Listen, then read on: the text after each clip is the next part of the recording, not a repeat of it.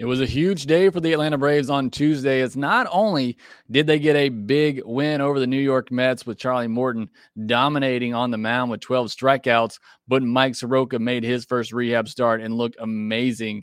And they locked up another young stud for many years to come in Michael Harris. We got a lot to talk about on this episode of Locked On Braves, so let's get into it. You are Locked On Braves, your daily Atlanta Braves podcast. Part of the Locked On Podcast Network, your team every day.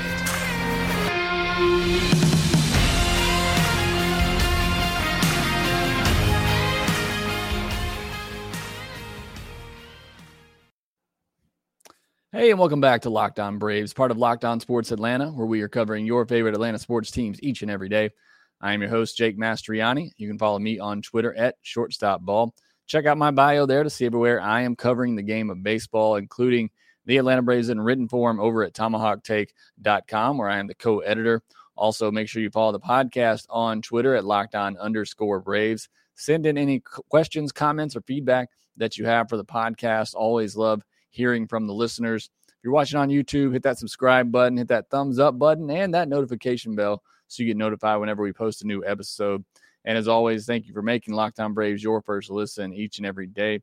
We post episodes daily, 5 days a week, Monday through Friday, and are free and available on all platforms. And we got a big episode for you today. There is a lot to dive into. We got obviously the game from Tuesday, the Atlanta Braves 5-0 win over the New York Mets, and Charlie Morton's performance. We'll dive deep into that. And then obviously from the offensive side of things, a couple of big home runs.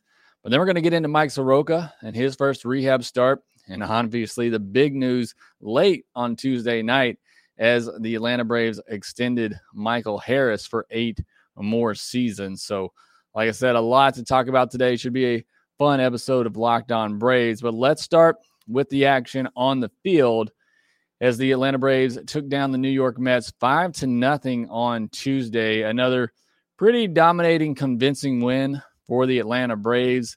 They've now won 8 in a row, and they're now 3.5 back in the division. Now, I say all that and keep in mind, and I talked about this on the postcast, these were the games the Braves were supposed to win in this series. You had Spencer Strider and Charlie Morton going against Carlos Carrasco and Taijuan Walker, the Mets' 4th and 5th starters. Not only that, but both of them had to leave early in that game for rain delay, injuries, all of that. So unfortunate circumstances there for the New York Mets, who have lost both of their starters in the first 2 games of this series. Still, these are games the Braves haven't been winning against the Mets, and they were able to do so, and now they set themselves up for an opportunity. They take one of these next 2 games against Scherzer and DeGrom. They win this series. You pick up 2 games in the division in this series, and you're feeling a lot better about your chances down the stretch. Still a long way to go, but either way, Braves have looked like a much different team against the Mets in these first 2 games. And for me, all that starts on the mound. And I get it from the Mets pitching side in this series. Their starters have been banged up. Again, you had the rain delay kind of mess things up in game 1, although I felt like the Braves were having good at-bats against Carlos Carrasco before the rain delay and the injury. But coming into this series, it was a starting pitching for the Atlanta Braves that hasn't lived up to the expectations in this series against the New York Mets here lately. And that, to me, is what I was looking for the most, to see if the Braves could turn things around. Look, in the last series in New York, the offense wasn't a problem in those first 3 games. Obviously, in the games pitched by Scherzer and DeGrom, offense is going to be hard to come by. But in the first 3 games in that series, offense wasn't the problem. It's been the starting pitching.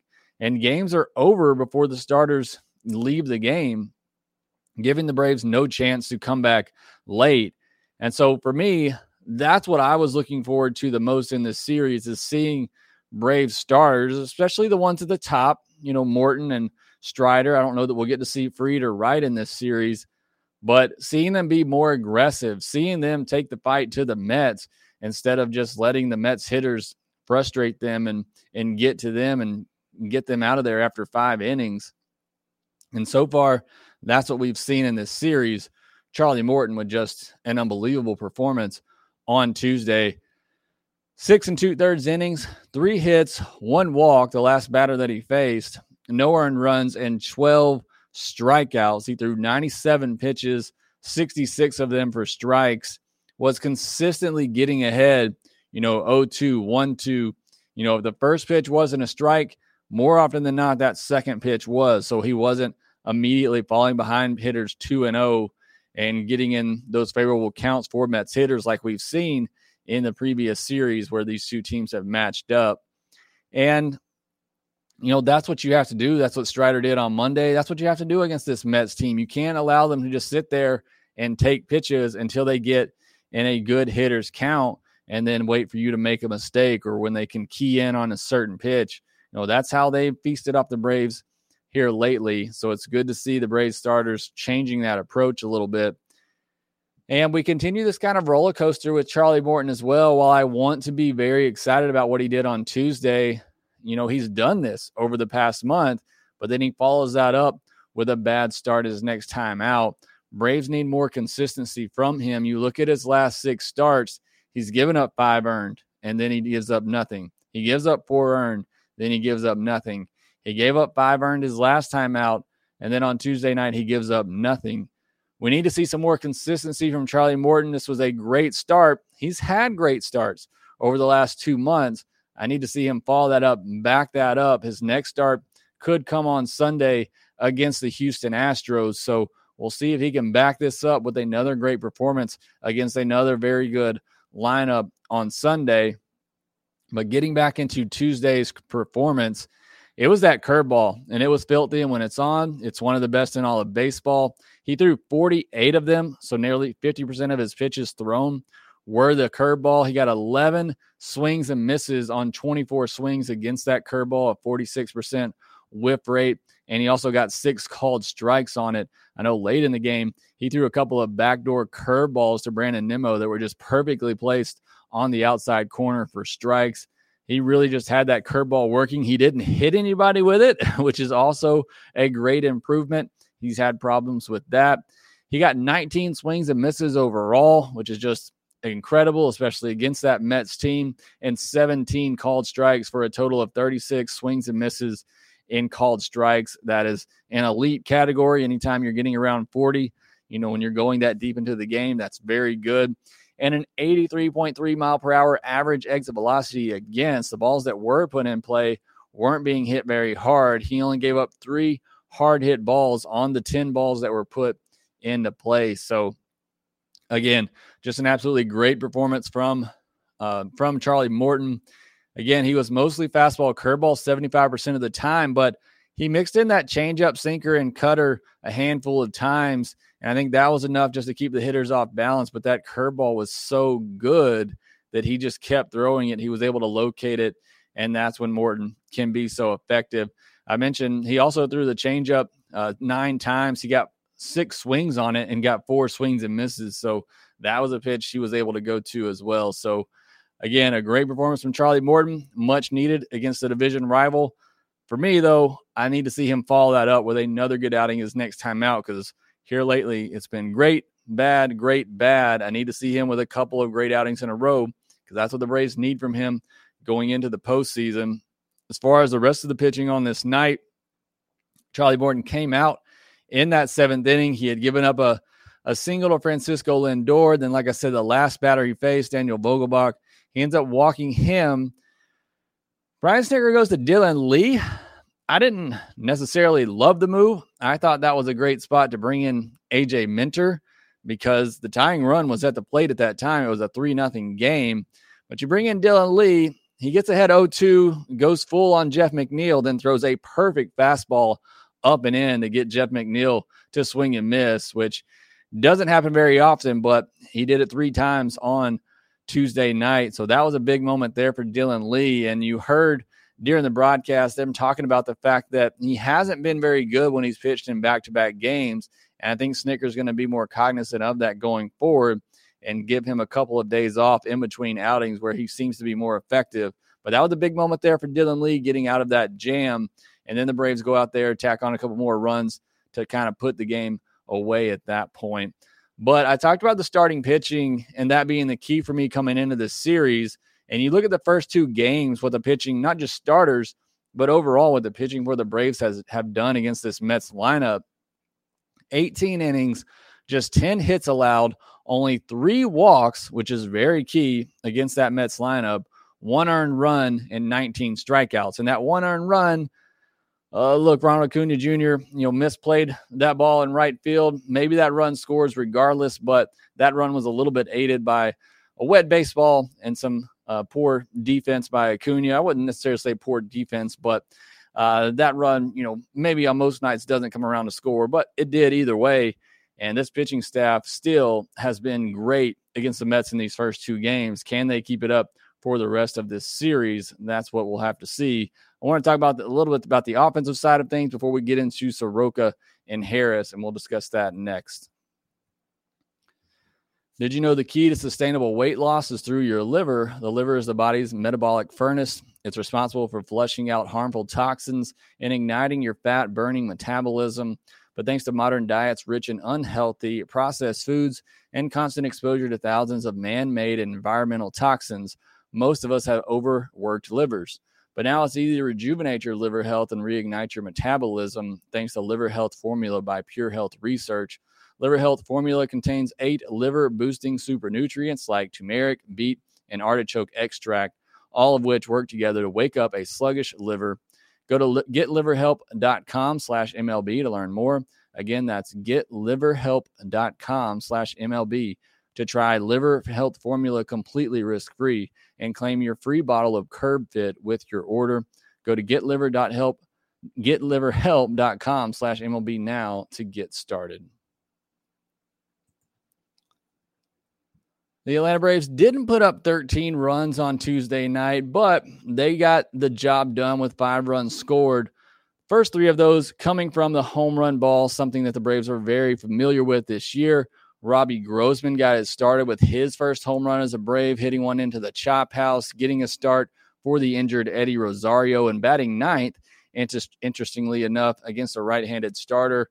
And then Matt Olson hit a 2-run homer later in the game that almost went into the battery outside the stadium, lands on top of the chop house, an absolute moonshot of a baseball. Love to see that from Matt Olson. And for a while, that was all the Braves were able to get. They were getting base runners early on and just not able to capitalize and bring them in. And you thought maybe that could hurt them. Again, you got to that 7th inning. It was just a 3-0 game, and the Mets brought the tying run to the plate, even though it felt like you had been dominating for most of that game. It really could have turned right there because the Braves weren't able to add on and tack on some runs early. But they did so late. They scored 2 in the 7th inning. Acuna worked his 4th walk of the game and scored on a single to left center by Dansby Swanson. Just some amazing base running by Ronald Acuna Jr., who just never stopped. The ball was bobbled a little bit by the center fielder, but Acuna comes around to score on a single to left center field. Just shows what he can do on the bases. However, with those 4 walks, he got caught stealing twice in this game.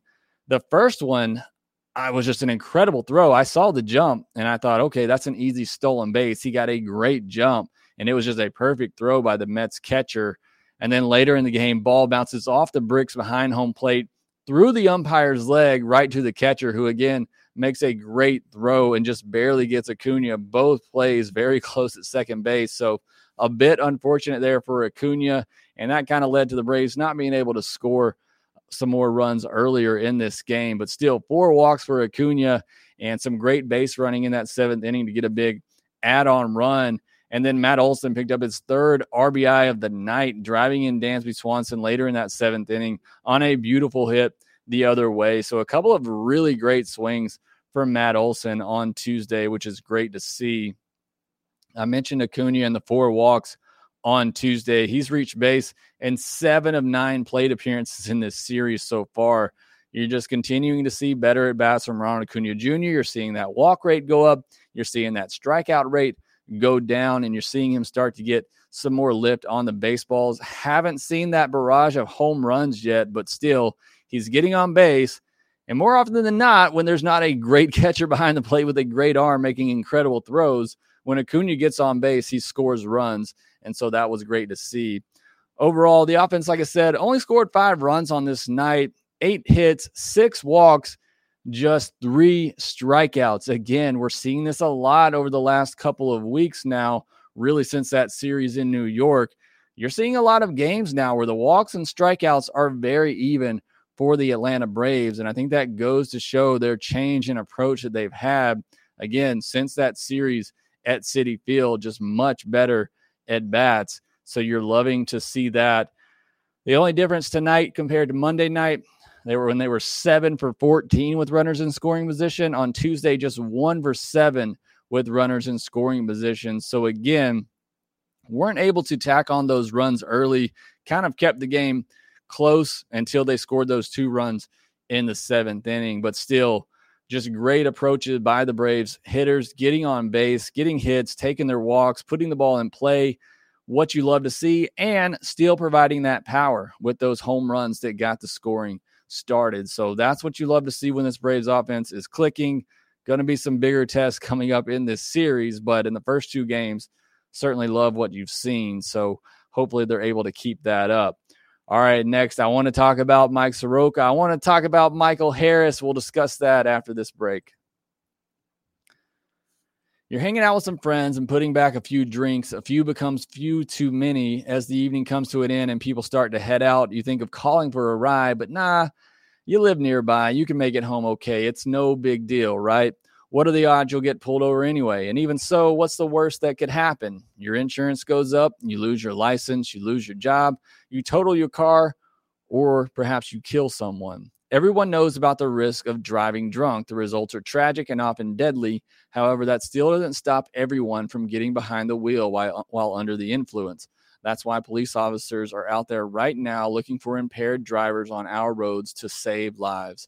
So if you think you're okay to drive after a few drinks, think again, play it safe, and plan ahead to get a ride. It only takes one mistake to change your life or someone else's forever. Drive sober or get pulled over. A lot of news happening for the Atlanta Braves on Tuesday. A lot of big news, and maybe the biggest of them all. I don't really know. I talked about it on Twitter. I tweeted it out. I seriously was more excited for Mike Soroka than watching the Mets-Braves game, and I was locked into that start from Mike Soroka, and man, was it great to see. I mean, not just the results, and the results are great, and I'll talk about that, but just seeing him back out on a mound after all that he's gone through. And look, I've never met the guy personally, but everybody talks about how great he is. From a fan's perspective, what we see, everything talks about how great he is, and you can see it. So to see him be able to come back out after the 2 Achilles injuries and be able to pitch again, do what he loves, that is just cause for celebration in and of itself. And oh, by the way, the results were fantastic, and he looked like the old Mike Soroka. Velocity down a mile per hour or 2, but still the effectiveness, and none of his pitches were straight. You watch his pitches, none of them straight. They're all diving, darting away. It just truly was incredible, and he's able to do that in the zone and get swings and misses. Yes, these are high A batters, those poor, unfortunate souls. But 4 innings, 1 hit, 8 strikeouts, 45 pitches.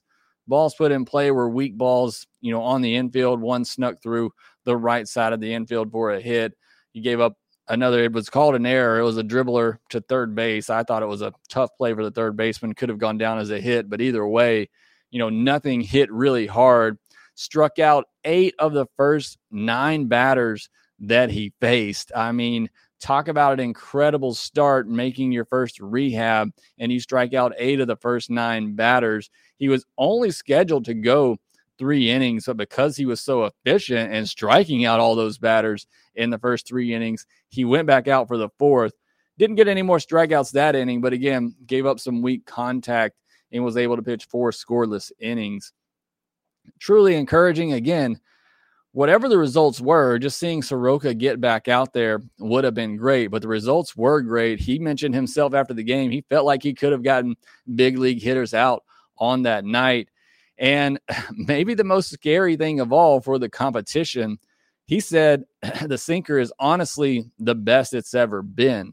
And he had a pretty good one beforehand. And if it's better than it's ever been, watch out. Look, I'm trying not to get any expectations too high right now, but the idea of Mike Soroka being able to come back, and maybe not this year, and he was honest with that after the game, that there's still, no expectations for him, no plans for him to pitch for the Braves this year. But looking towards potentially next year, if you could get back the version of Mike Soroka we've seen before, I mean, that is truly awesome and encouraging. And again, I just wish the best for him. I still think we see him pitch in a Braves uniform this year, even if it is, out of the bullpen, or maybe as an opener, he pitches a couple innings, or maybe he gets a start and you just see how far he can go. I still don't know how much you can ramp him up for a potential postseason, but it's a first step. It's still a long way to go. And this is just a great start for Mike Soroka. Again, we'll see him make, several more rehab starts, but things couldn't have gone much better for him than they did on Tuesday night. And I'm just so happy for the person and the player. But that wasn't the biggest news on Tuesday, although it may have been my favorite news. But after the game, really towards the end of the game, you heard some news break from Robert Murray, who initially reported that the two sides, Michael Harris and the Atlanta Braves, were deep in discussions on an 8-year contract extension. And then around 11:15 p.m. Eastern on Tuesday night, it was officially announced by the team that the Braves did indeed lock up Michael Harris for 8 years and $72 million through the 2030 season. There's also 2 club options that could extend it into 2032, a $15 million option for 2031 with a $5 million buyout, and a $20 million option for 2032 with a $5 million buyout. He'll make $5 million each of the next 2 seasons, which is a significant bump. For at least next year, he would have still been under the league minimum of $700K. So that's a huge raise for Michael Harris in these next 2 years, getting $5 million. Then he'll make $8 million in 2025 and 2026, $9 million in 27, $10 million in 2028 and 2029, and $12 million in 2030. So again, the Braves will get Michael Harris for 8 years, and they'll never pay him more than $12 million a year. If it goes into those option years, then obviously they will. That is pretty incredible value. Now there's risk, as there's risk in all of these long-term deals, but even if he takes a step back offensively, he's not the offensive player we've seen this year. He's more of a 260, 270 hitter, around 15 home runs. Still think either way, he's going to steal you 20 bags. You've now locked up a Gold Glove center fielder. That's not going away. You've locked up a Gold Glove center fielder for 8 years, and you're never paying him more than $12 million a year, and you're only doing that in 1 year of the deal. Truly incredible work by Alex Anthopoulos, what he's done and been able to do. You look now at the players he has locked up. Riley's locked up through 2032. Harris is potentially locked up through 2032. Olsen through 2030. Acuna through 2028. Grissom through 2028. Albies through 2027. William Contreras through 2027. That's your lineup. I mean, that's your core lineup through at least 2027. That is really incredible what Alex Anthopoulos has done. You look at the pitching, there's some work to be done there, but still you have Fried through 2024, Wright through 2026, Strider through 2027. At least through that 2027 season now, you have a definitive core of a championship caliber team. And now this gives you cost certainty to go out and be able to make other moves in the offseason, to make other trades. I mean, it's just really great work by Alex Anthopoulos, what he's been able to do. You love to see it as a Braves fan, to know you're going to have these great young talents locked up in your hometown for a long time is certainly a lot of fun. So, again, another great sign, I believe, here by Alex Anthopoulos, locking up Michael Harris for years to come, and we'll see what's next this offseason. Do they bring back Dansby Swanson? Do they extend Max Fried? I mean, who knows with the way that Alex Anthopoulos likes to work, but that was some huge news dropped on Tuesday night. And now to set you up for Wednesday's game, after all of that, you have Max Scherzer versus Jake Odorizzi. This is the real test now for the Braves. They won the first 2 games, which is what they were supposed to do in those pitching matchups. But now comes the real test. Can you get it done against Max Scherzer? Can you get it done versus Jacob deGrom? You look at Max Scherzer this year, look, he's been as good as he's ever been for the Hall of Famer. 16 games, he's 8-2, a 1.93 ERA, 0.93 WHIP, 126 strikeouts in 102 2/3 innings. He's gone at least 6 innings in all but 2 starts this year. The Mets definitely need some length after going to their bullpen early in the first 2 games, although they did not use any of their key guys except for Lugo that they for some reason used on Tuesday night. And in New York against the Braves his last time out, Scherzer tossed 7 scoreless innings, allowed just 4 hits, no walks, with 11 strikeouts. So just truly dominating performance. He had 23 swings and misses in that game. You think about how good Charlie Morton was on Tuesday. He had 19 swings and misses. Scherzer had 23 in 7 innings his last time out against the Braves and 15 called strikes. Only 2 hard hit balls against Scherzer by the Braves on 14 balls in play. The Braves are a team, they have one of the highest, or they do have the highest hard hit percentage in all of baseball. They only had 2 hard hit balls against Max Scherzer through 7 innings on 14 balls put in play. We've seen a change in approach, like I said, the past week from Braves hitters. Does that carry over against an elite pitcher like Max Scherzer? Can they lay off that very good slider down and away from right-handed hitters? You want to see some adjustments here by the Braves lineup against Max Scherzer this time around. Maybe you get him out of there after 6 innings, you get a couple of runs on him. I really think that's got to be the goal for the Braves in this game. But on the opposite side, Jake Odorizzi, look, has not been good for him with the Atlanta Braves. His 2 starts have not been great. But one thing he has done, he's kept the Braves in the game, whether it was a start in New York or the start in Miami. He didn't go very long in either of those outings, but he at least kept his team in the game. If he can do that in this game, give 5 innings of 3 runs or less, keep the team in the game, and give the Braves a chance late, I think that's really all you can ask for in this pitching matchup. So hopefully Jake Odorizzi can do that, and hopefully the Braves can get to Max Scherzer, have some better at-bats, make him work, and tag a couple of runs against him early on. That's the hope for the Braves on Wednesday as they look to go ahead and try to take this series, which would be obviously great to do, and just keep on putting pressure on the New York Mets.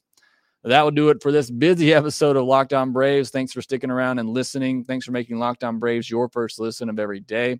Now go make a Locked On MLB your second listen, where MLB expert Paul Francis Sullivan brings humor, passion, and a unique perspective on every team and gives you the biggest stories from around the league. Again, thanks for listening. Be sure to follow us on Twitter at LockedOn_Braves. You can follow me at ShortstopBall. Also, make sure you rate, review, and subscribe to the podcast wherever you get your podcast, and we will talk to you next time. Hey, this is Stacey Gotsoulias, DC Lundberg, Ryan Finkelstein, Taylor Blake Ward, host of Locked On Yankees, Locked On Mariners, Locked On Mets, Locked On Angels, and you're listening to Locked On Braves. Locked On Braves. Locked On Braves. Part of the Locked On Podcast Network.